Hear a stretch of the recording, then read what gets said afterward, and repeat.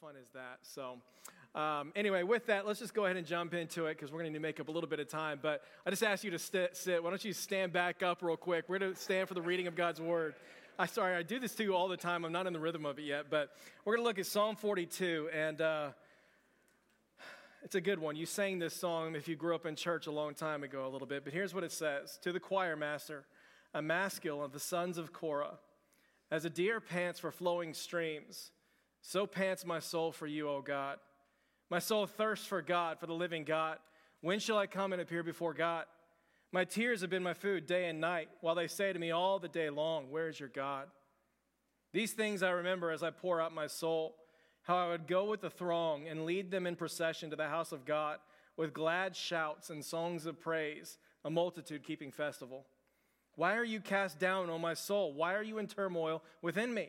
Hope in God, for I shall again praise him, my salvation and my God. My soul is cast down within me. Therefore, I remember you from the land of Jordan and of Hermon, from Mount Mizar. Deep calls the deep at the roar of your waterfalls. All of your breakers and your waves, they've gone over me. By day, the Lord commands his steadfast love, and at night his song is with me, a prayer to the God of my life. I say to God, my rock, why have you forgotten me? Why do I go mourning because of the oppression of the enemy? As with a deadly wound in my bones, my adversaries taunt me, while they say to me all the day long, where is your God? Why are you cast down, O my soul? Why are you in so much turmoil within me? Hope in God, for I shall again praise him, my salvation and my God. Heavenly Father, we do want to tell you that we love you this morning, and Lord, our hope is in you. And Father, I pray for the person who's in the season much like David is right here, battling to find hope. God, I pray that you would meet them right now through your Holy Spirit. Would you meet them?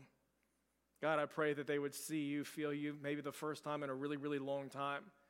And God, I pray that over time that you would bring them out of that place to discover the joy of worshiping you again. Lord, we give you the preaching of your word. We surrender to you fully in all things, and we say, have your way in us. Be glorified right now. And it's in Jesus' name that we pray. Amen. And amen. You guys can go ahead and take a seat. It's great to see you guys again. Like I said, we do sing this song a lot growing up. This is a psalm that reminded me a lot of the first backpacking endeavor I ever went on. I'm not much of an outdoorsman, believe it or not.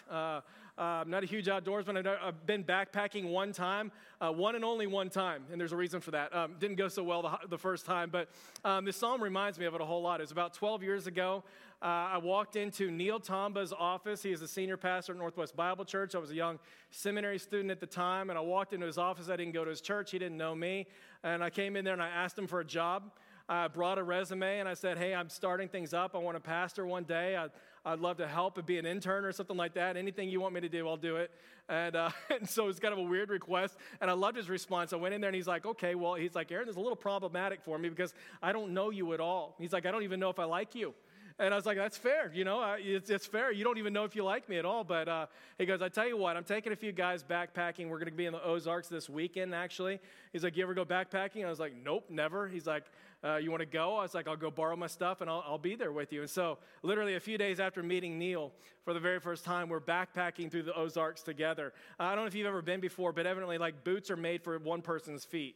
Right? They're supposed to go like one person's feet. So I borrowed all this gear. It's not my own. I've got no business doing it, and it's an absolute mess. And we show up to the Ozarks, and we get out of the Suburban, and I should have known I was in trouble when the guy that was leading our trip, he's like 6'3", probably like 225, like rock solid muscle. And as soon as he gets the backpack out, he gets all strapped up and everything.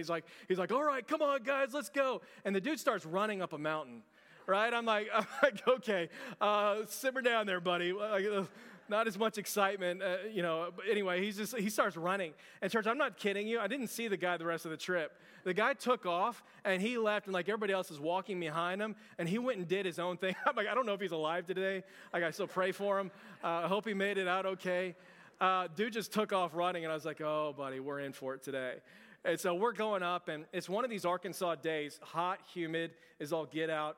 I've got one little canteen here. Haven't done this thing before and didn't know really how to pace ourselves. We get there about 1 o'clock in the afternoon. It's about the heat of the day. And so we only had a half-day thing to do. It's only about an hour and a half, 2 hours before I'm already out of water for the day. right? You're up there, and like the blisters are forming because they're not my boots. I shouldn't be doing, like they're supposed to be special shoes and stuff like that. The blisters are out there. I'm out of water. The mouth already tastes like I've been eating cotton all day. You know what I'm talking, not cotton candy, like the real cotton. Like you're like, hey, I'll take a glass of sand right now because it'd be better than whatever I taste in my mouth right now. You're kind of at that point of, okay, this is not that much fun. And we get to the point, it's about 5 o'clock, and we finally hit the place where we're going to go camping for the night. And so we pull up there, or we kind of come up to this area, and we kind of let down our backpacks. I'm like, finally, I get a little bit of rest and relief here. And we go over to the creek where we're supposed to fill up our water bottles, and there is no more creek. The creek is completely dried up. Like, there's no more water anywhere. I've been dying for water for the past couple hours at this point in time. Been bumming a little bit from other friends that spaced it out a little bit longer, and like, there's no more creek. And we're all kind of going, okay, this is bad news. Like at this point in time, everybody's out of water. You don't want to go the entire night, no water or anything like that. And we're just flat out exhausted already. It's only been 4 hours in this thing, but it's hot and it's a miserable thing. And so we sit around, and of course it's a bunch of guys. And so we're like, one guy pipes up and he's like, oh, you know what? I think I heard about this river. That's only about an hour from here. If we keep going, we're going to find the river. And everybody's like, should we do it? And we're like, yeah, the sun's still out, no big deal, right? And so we're like, hey, brilliant. We'll just keep going, wandering aimlessly in the woods. And so that's exactly what we do. We get up and we keep moving, and an hour turns into quickly 2 hours. The sun starts going down, and finally we come upon the next destination. And we get there, and that creek's gone too. Like, there's no more water anywhere. And we get there, and there's a little puddle there. That's it. There's a puddle there that's got rainwater left over. And of course, they assured me, hey, if you got the little blue light, right, then all you got to do is like zap the water and it's clean to drink, right? That doesn't work. I'll tell you that story another day. And so, but like that's what we had for like a tiny bit of time. And at this point in time, the sun's going down, and we're going, okay, this is a problem. We don't know where we're going. We don't have any water here. I mean, it's been 4 hours. We've been needing water for a long time. The legs are cramping up. The blisters are just insane. And it's just this miserable experience. And so we got to keep going. We keep going. And sure enough, the sun goes down, and we turn on the little headlamps on our heads so we can see where we're going. Quickly turns at about 8:30, 9 o'clock at night. The talking at this point in time, church, like we're not having much fun anymore. At this point in time, I'm like, Neil, I don't even know if I like you anymore, buddy. This isn't about you figuring out if you like me. I'm about to throw you over this mountain right here.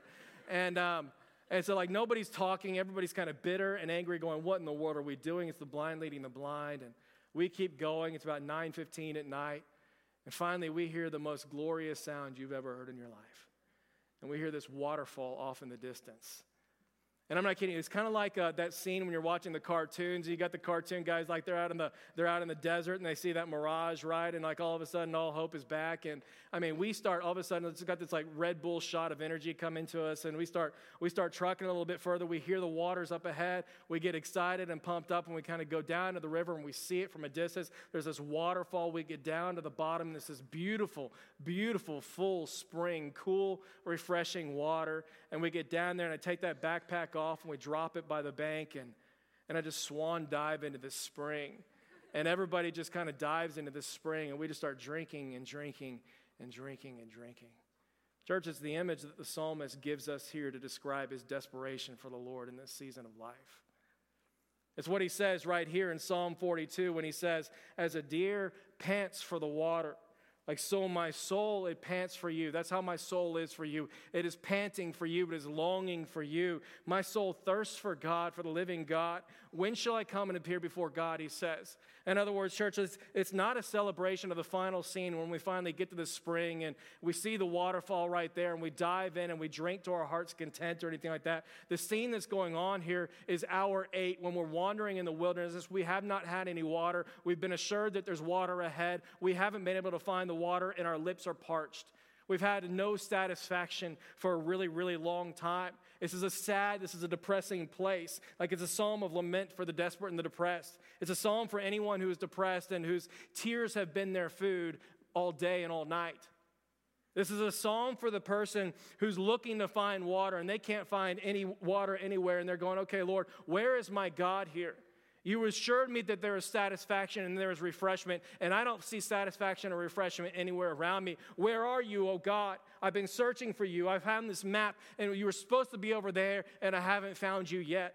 This is for the person who's got so much opposition in their life right now that all they can see is darkness, all they can taste is dryness, and all they can feel is loneliness. And what I love about this psalm is that the psalm doesn't take us to that end scene. It doesn't take us to the time where we jump in and we drink to our heart's content. It lets us sit right there in hour 8 so that we can know how to fight for hope when you least feel like fighting for hope. That's what's going on here in the psalm. If that's you, it's this time of, hey, it's just before the waterfall has been revealed. It's in that moment of last desperation when you feel like you're never, ever going to find that water. If that's where you are today, then Psalm 42 is the psalm for you.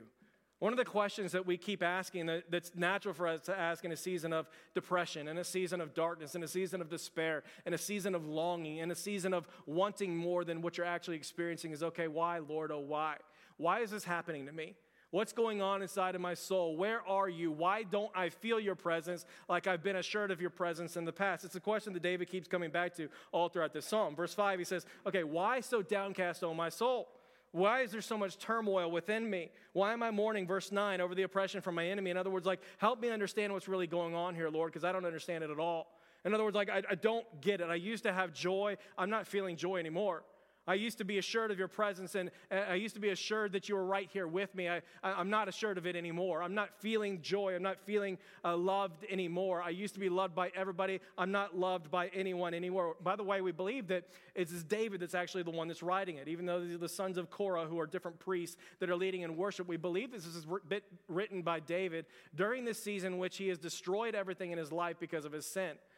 He's brought on destruction. His family has been torn apart. His son Absalom is chasing him, trying to kill him at this point in time. We believe that this is kind of what's this season that he's in. And so he's sitting there kind of going, okay, Lord, I don't understand what's going on. I don't know what's going on. And if you could explain it to me, I'd really appreciate it. Church, it's a good question to ask whenever you find yourself in a season of depression or a season kind of like David's in right now, because like there's a number of different things that could be lending itself to your depression and the things that you're feeling inside. It could be what David talks about in Psalm 32 when he says, when I kept silent about my sin, he says, my bones wasted away and my strength was sapped as in the heat of the summer. In other words, one reason could be could just be a sin problem. I mean, it could be the reason that you're in this place where you were in is because you've been silent about the sin in your life, and that's why you've got so much energy kind of sapped in your life, kind of like you are in the summer and stuff like that. You've been holding on to this thing. And if that's the case, he continues and says, here's the solution. He says this, then I acknowledge my sin to you. I did not cover up my iniquity anymore. As I said, I will confess my transgressions to the Lord, and you forgave the guilt of my sin.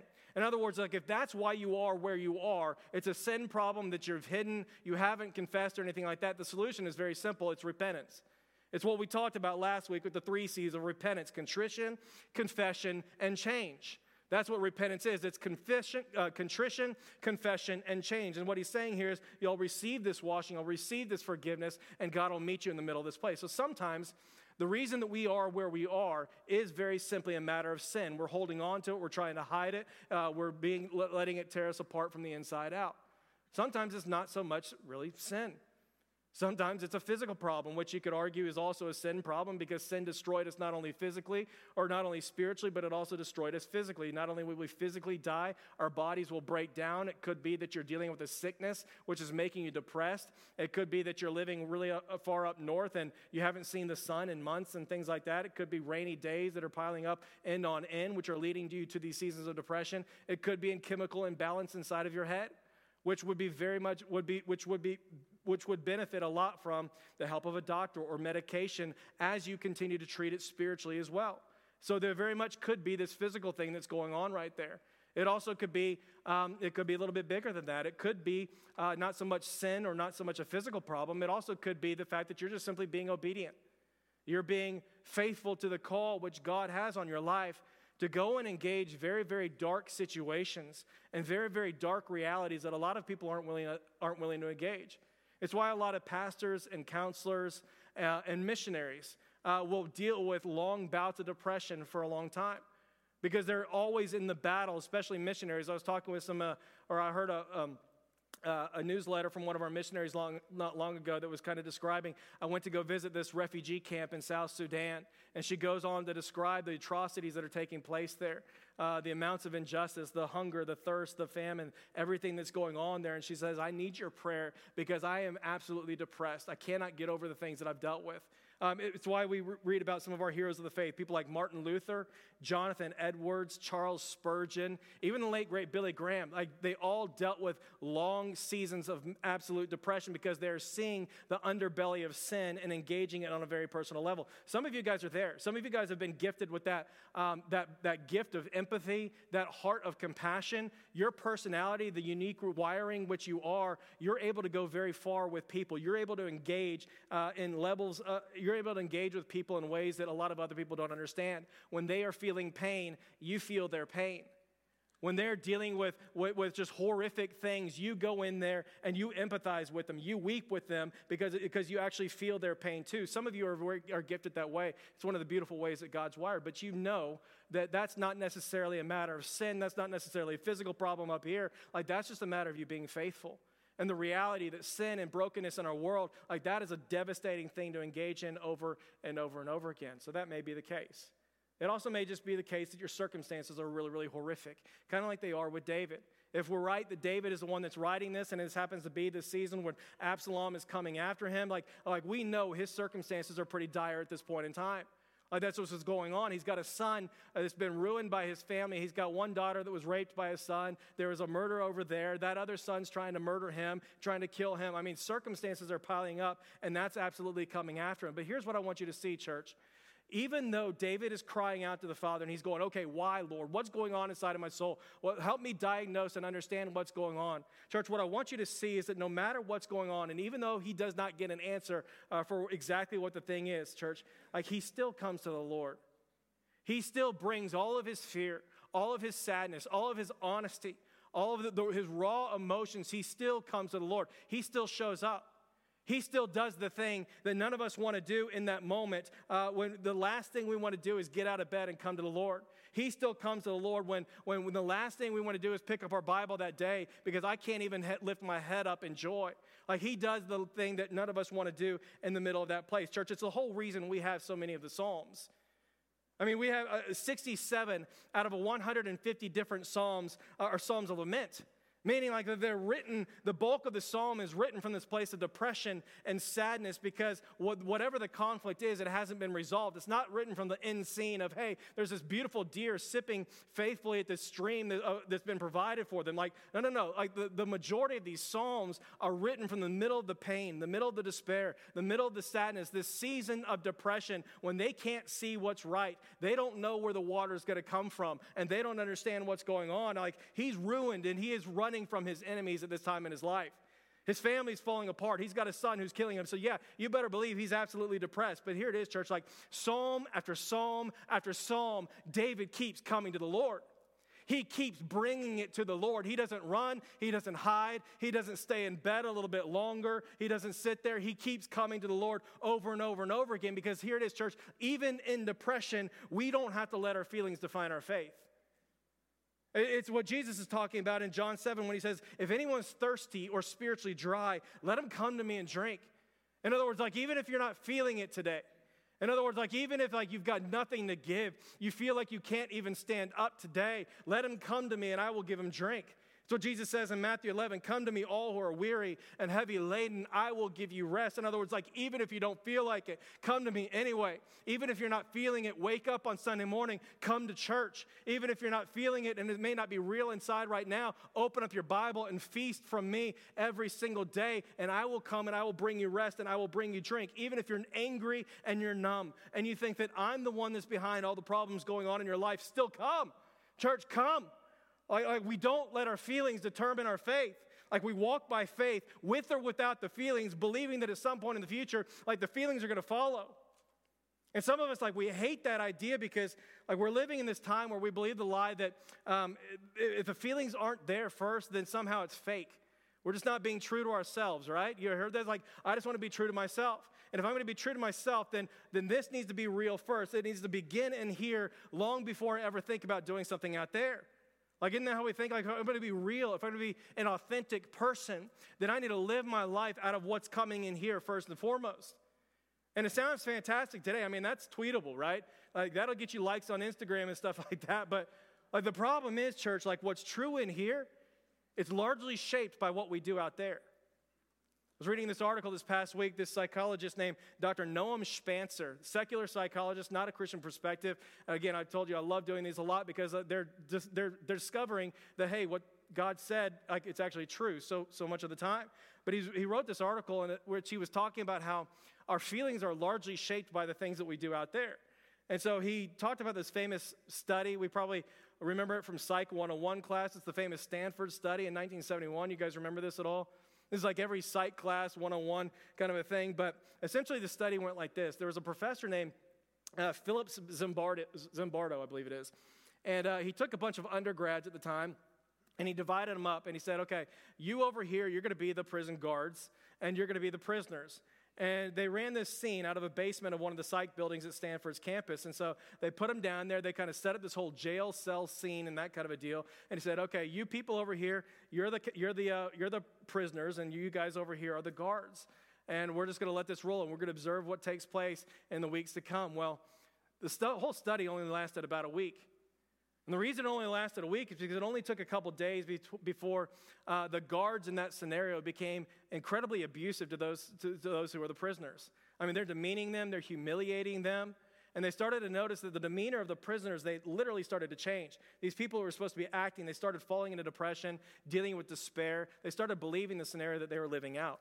Here's what the article had to say about the experiment. It said that the Stanford prison experiment illustrates the power of behavior to elicit real powerful emotions.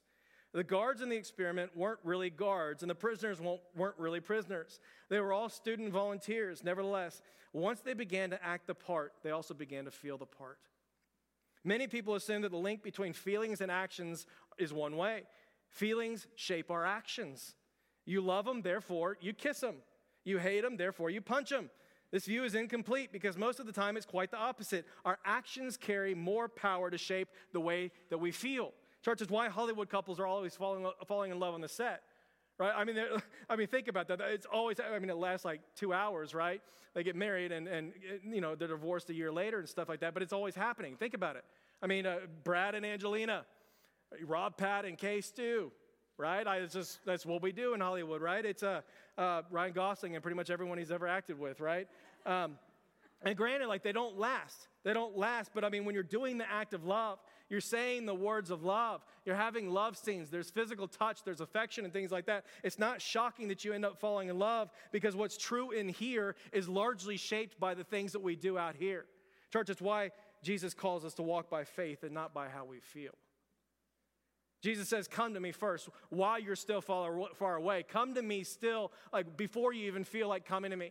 Come to me even though you don't want to get out of bed today. Come to me even though you feel like you can't open up the Bible anymore. Come to me and sing even though you may not even feel like singing. Come to me and serve even though your heart may not fully be there. Come to me in all of these different things and I will give you rest. Church, it's exactly what we see David do. Tired, exhausted, the season of depression, all these circumstances crumbling all around him, depressed, and he still comes. And he still shows up because we do not let our feelings define our faith. He continues in verse 4, and I love what we see in verse 4. He says, these things I remember as I pour out my soul, how I would go with the throng and lead him in procession to the house of God with glad shouts and songs of praise and a multitude keeping festival. In verse 5, he says, why are you cast down, O my soul? My soul is cast down within me. Therefore, as a result of what's going on inside of me, he says, I'm going to remember you. In other words, 2 different times in these verses, like he's fighting to remember what's true in the middle of these things. Church, that is the battle in any season of depression, is it not? It's the battle to remember, okay, what's actually true? Is it what I'm feeling and experiencing inside? Like, is it really what I read about in the Word of God? Like, what's really true in the middle of the circumstance? Like, it's always the battle that's going on there. That's what he says in verse 4. These things I remember as I pour out my soul, how I would go with the throng, lead him in the procession of the house of God with glad shouts and songs of praise and a multitude keeping festival. Church, what's the psalmist trying to remember at that point in time? What's he trying to remember when he says that in verse 4? I mean, he's trying to remember that there was a time in his life when he was assured of the presence of God in his life, right? I mean, he's trying to remember, hey, there was a time that I was certain that God's hand was on my life. Like there was a time, I remember those days. I remember those glory days. Like I remember that high school retreat. I remember the youth group experience. I remember that fellowship that I had in college. Like I remember the Passion Conference. I remember this time over here. I remember that incredible season of ministry back at Pine Cove. Like I remember that time during Revive Texas when God used me in incredible ways. Like all he's doing is trying to remember there was a time in my life when I was absolutely assured that God's hand was on my life. He was present and he was real. He's trying to remember there was a time when he walked in God's favor. He's trying to remember, hey, there was a time when people weren't trying to kill me, they praised me. And there was a time that I actually led the people in worship because I was so full of joy and I was so full of being satisfied by God all the time. I was the one that was out there leading people in worship. Never forget, a number of years ago, my mom walked through a very similar season in her life. It was just after my brother and I, we were the youngest. There's 4 of us. We were the younger ones. We were finally done with college. We were moved out of the house. She was dealing with a little bit of empty nest syndrome. Some of you guys know exactly what it is like to deal with that, to have your kids gone. She had recently retired from teaching Bible study fellowship. She was a teaching leader there for 20 plus years in Houston. She was exceptional, y'all. She was just an unbelievable teacher of God's word. And I found that out when I was 18. I snuck into one of her classes. I skipped school one day and finally heard her preach and figured out what she did for so long all of my life. And oh my gosh, it was just unbelievable. But she'd recently retired. The kids were gone. And I remember coming back one day and I'm talking with her and she's like, Aaron, I don't know what to do with my life anymore. Like, I don't know what to do. Like, this was what I did. This is my call in my life. I was a mom to you guys. Like, you don't need me like you used to need me anymore. Any of you been there before? The difficulty of, hey, the seasons are changing right now. I don't have my ministry anymore. Like I used to just pour into all these women and I used to preach God's word and we got to see families be reconciled. We got to see hope stirred. We got to see salvation and baptisms and all these beautiful things. And she's like, I don't know what I'm doing. And we sat there that day and I remember asking her, I was like, Mom, just tell me all about BSF. Tell me about the early days. We just took a walk down memory lane. And she just started going off. I was like, Mom, what was your favorite series you got to teach? And she's like, oh, Romans. Oh, I could teach Romans all day long. I keep preaching Romans. Like I saw unbelievable things take place. And she just for about an hour just went testimony after testimony after testimony of God's faithfulness and what he had done in her life. And can I just tell you, church, at the end of that time, like her entire demeanor changed. Her entire demeanor changed. Like it was a completely different thing. And I don't know exactly when there was a turning point that took place, and I don't know exactly when. All I can say is today, she is in this place where she's back there using those teaching gifts. She is pouring herself into the younger generation, right, making disciples of Jesus Christ, restored joy, restored purpose, moved on from the kids that aren't as dependent anymore and things like that. Church, what was taking place is I think that she just needed a little reminder that the same hand of God that was on her back then is the exact same hand of God that is on her today. That his purposes for her did not stop just because the seasons had changed. And I feel like someone here may need to hear that. Maybe the seasons are in flux right now. Maybe it is empty nest syndrome. Maybe the kids are getting a little bit older. Maybe they're not listening to you as much as they listened to you in the past. Maybe your job's changing. Maybe you've got a brand new home. Maybe your ministry's changing. Maybe there's a whole lot of change taking place. And maybe sometimes, church, here it is, the best thing that you can do is to simply take a walk down memory lane and remember that same hand that was with you back then, in the moment of that absolute certainty, is the same hand of God which is with you today. It's exactly what he's doing right here. I mean, all he's doing is just saying, these things I remember. Like I can't see anything. I can't feel anything. I can't taste anything. But this is what I know to be true in the middle of that thing. You were with me back then. I know what favor is like. I know what worship is like. I know what the anointing is like. I know what you would have for me. And so this is what I'm going to hold on to right now in this season. That's all he's doing right here. It continues in verse 5. I love verse 5 because this is where I get really, really excited because this is the part where he starts preaching to himself in this psalm. And I hope you understand, like sometimes, church, it's okay to stroll. Like you want to go and take a walk down memory lane. Sometimes you need to start just straight up preach to your soul.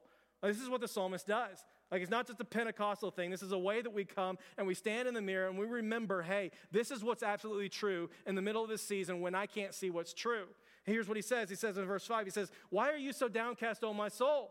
In other words, he's not just questioning God's goodness in this time. He's sitting there going, okay, hey, maybe the problem's with me. Maybe this is my soul that's a problem. Why are you downcast, O my soul? Maybe it's not big bad God that's bringing on him all of his judgment, all of his harsh realities and stuff into my life. Maybe this is something I brought on myself. Have you ever questioned your soul in the middle of this time? What's wrong with you, soul? That's what he's saying. Like, why are you so downcast, O my soul? Why are you in turmoil within me? Hope in God, soul. Hope. Take hold of hope. Hope in God, for I will again praise him. We're not going to stay here forever. My salvation and my God, that's who he is. He's coming back again. He's going to make all things brand new.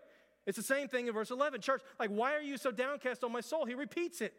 Why are you in turmoil within me? Hope in God, for I will again praise him, my salvation and my God. So, church, sometimes you need to stroll down memory lane. Sometimes you need to straight up start preaching to your soul. Like, it's exactly what he's doing. It's how you fight for hope. I mean, one minute he's like, why, God, oh, why? I don't understand what's going on inside of me. And the next minute he's going, Lord, give me hope. Like, hope in soul, hope in God. Do it. Just hope in God. Praise him again. He's my salvation and my God. Like, this whole thing, church, is a battle over which voice is going to prevail in this season of depression that you're in. Like, this whole thing is a battle over which voice you're going to listen to in the season of depression that you're in. So why in the world would you let only one voice do all the talking? It makes no sense. Why in the world would you let one voice do all the talking? I love what Dr. Martin Lloyd-Jones says. He says, the main trouble in the matter of spiritual depression is this: we allow ourselves to talk to us rather than talking to ourselves. Some of you need to hear that again. The main trouble in the matter of spiritual depression is this: we allow ourselves to talk to us rather than us talking to ourselves. Church, it's why we are where we are. It's why we are where we are. Like, don't let the wrong voice be the loudest one in the room. Don't let the enemy's voice have the last say. Church, when the enemy says, where is your God? I don't see him anywhere. You need to preach to your soul. You need to remind him, like he does in verse 8, that the Lord commands his steadfast love, and at night his song is with me. At night his song is with me. In other words, like, you want to know where my God is? At night his song is with me. He is with me in the middle of this season. He is with me in the middle of this despair. He is with me in the middle of this dryness. He has not left me. He has not forgotten me. He has not forsaken me. He is with me in the middle of this thing. Even in the storm, even in verse 7. All your breakers and your waves, they've gone over me. But my hope is that you command your steadfast love, and at night your song is with me. Church, you got to preach to yourself. Like, when the enemy says it's never going to get any better than where you are right now, you need to preach to your soul. You need to say, soul, stop being downcast, oh my soul, because my hope is in God. My hope isn't in myself to rescue myself from these situations that I can't control. My hope is in the one who spoke the world into existence, the one who numbered the hairs upon your head, the one who knew you while you were in your mother's womb, the one who loved you so much that he sent his one and only son, Jesus, to come and live the life you could not live. And he willingly went to the cross, and he bled, and he suffered, and he died, and he conquered sin and death so that any and all who would come to him in faith may have the hope of resurrection power. Like, that's the God that I have my faith in. That's who I am hoping in. My hope is in the one who gives me the Holy Spirit and who lives inside of me, which assures me it can and will always be better. He can always produce more love inside of me because the Holy Spirit produces love inside of me. That's what we do when we surrender to him. He produces love and joy and peace and patience and kindness and goodness and gentleness and faithfulness and self-control. Church, because he lives and because he lives inside of you, you do not have to stay downcast, but you got to preach to your soul. Your soul has to know it. It can't just be one voice that's demanding the whole conversation in your head. Like, when the enemy says he wants to crush you because of your sin, you got to preach and you got to remind him, hey, there's no condemnation for those who are in Christ Jesus. Conviction, yes. Conviction, absolutely, but there's no condemnation for those who are in Christ Jesus. For the law of the Spirit of life in Christ has completely set you free from the law of sin and death. Church, when the enemy wants to keep you into despair, you need to remind him that Christ is coming back again, and when he does, he's going to make all things brand new. There's going to be no more sin, no more sickness, no more sadness, no more crying, no more pain, no more shame, because the old things will have passed away. Behold, new things have come. In Christ is the ultimate total victory, church. When the enemy says that he is completely done with you, you need to preach to your soul and remind him, along with Paul in Romans chapter 8, when he says, what can separate me from the love of God? What can separate me from the love of God? And he says, for I am convinced that neither death nor life, nor angels or principalities, or things present or things to come, nor height nor depth nor powers, or any other created thing will ever be able to separate me from the love of God, which is found in Christ Jesus our Lord. Church, that is what is true, no matter what you're feeling inside. Church, do not let only one voice do all the talking. Church, you got to preach. You got to preach to yourself. You got to preach. You got to remind your soul all the time of what's true and what he's revealed is true through his word. And you got to know it now. Here it is, so that you'll be prepared to preach to yourself then. And for some of us, that may be the very problem which is crippling you today. It could be the fact that we've never taken the time to understand God's word. We've never taken the time to meditate on what he said is absolutely true. We don't know the promises of God. And so when we come to these seasons of depression, we are not ready to fight. We are not ready to preach. And we are not equipped with the word of God to be able to minister to us appropriately or in the fullness of that power in the middle of that season. Church, Martin Luther, he got this.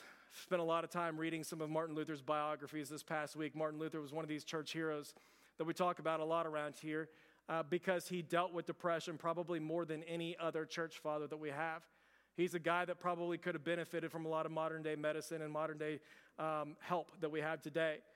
But he was notorious for battling through depression for a really long time, which makes sense given what God called him to do, right? Here's what one of the biographers wrote about him. He said, again and again throughout Martin Luther's life, he descended into severe spiritual anxiety and emotional struggle, starting with a particularly long and intense depression that began a few years after the Reformation in 1527. During that period, he heard a haunting inner voice that asked him again and again, Du bist allein klug, which is German for, you alone know everything? Really? Luther, you alone, you know everything? You understand what needs to be reformed in the church? Really? You do?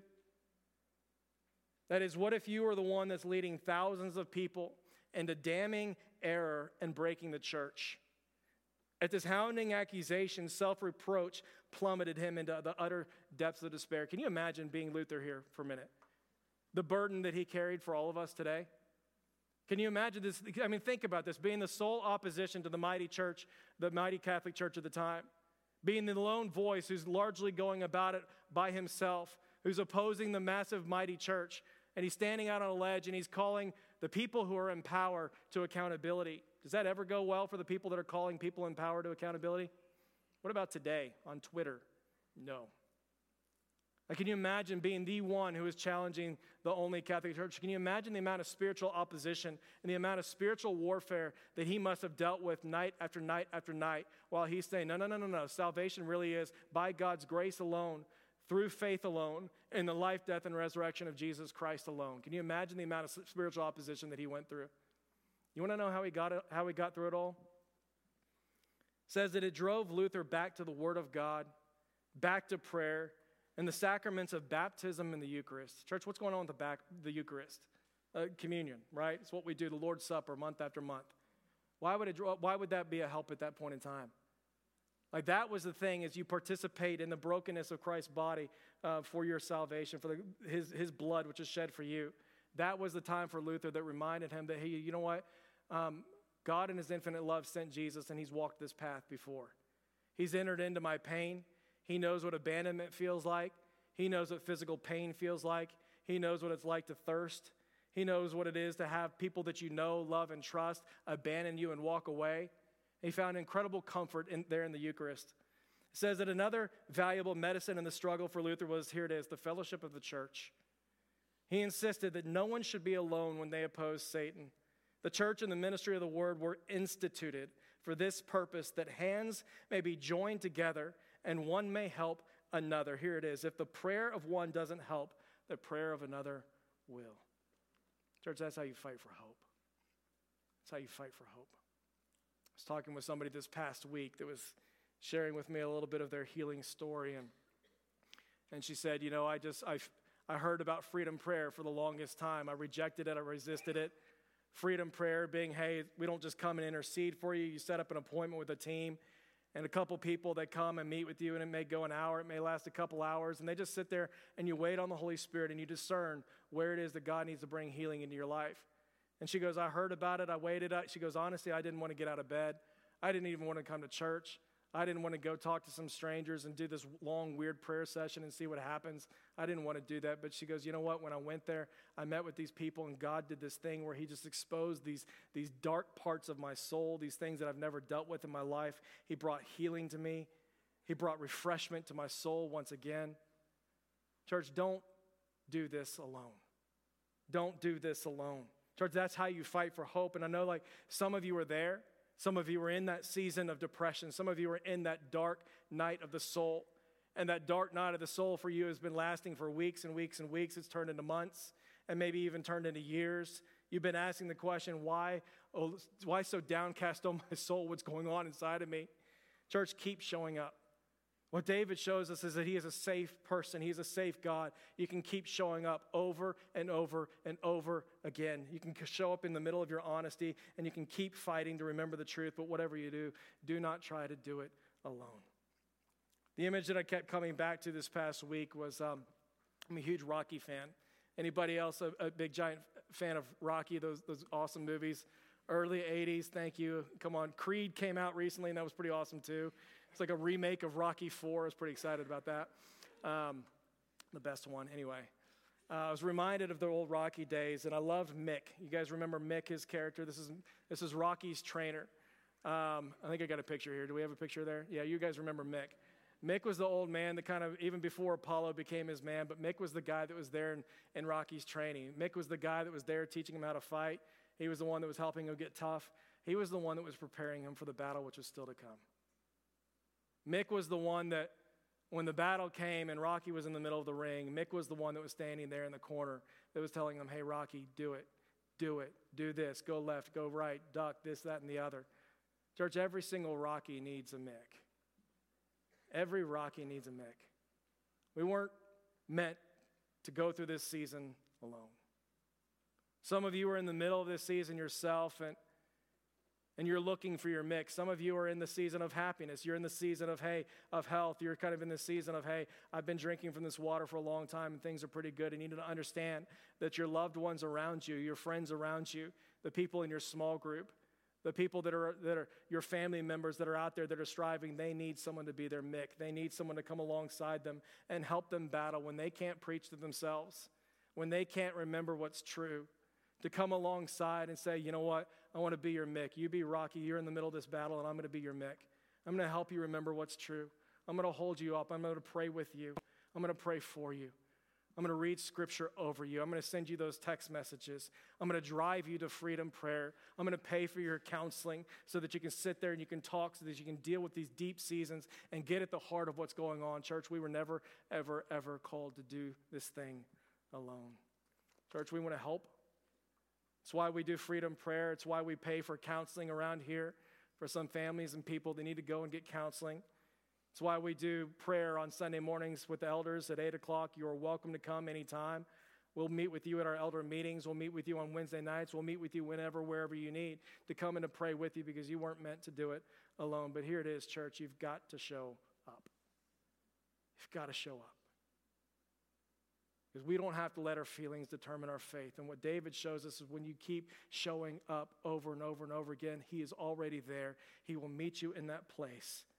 And the spring is right around the corner, even though you cannot see it yet.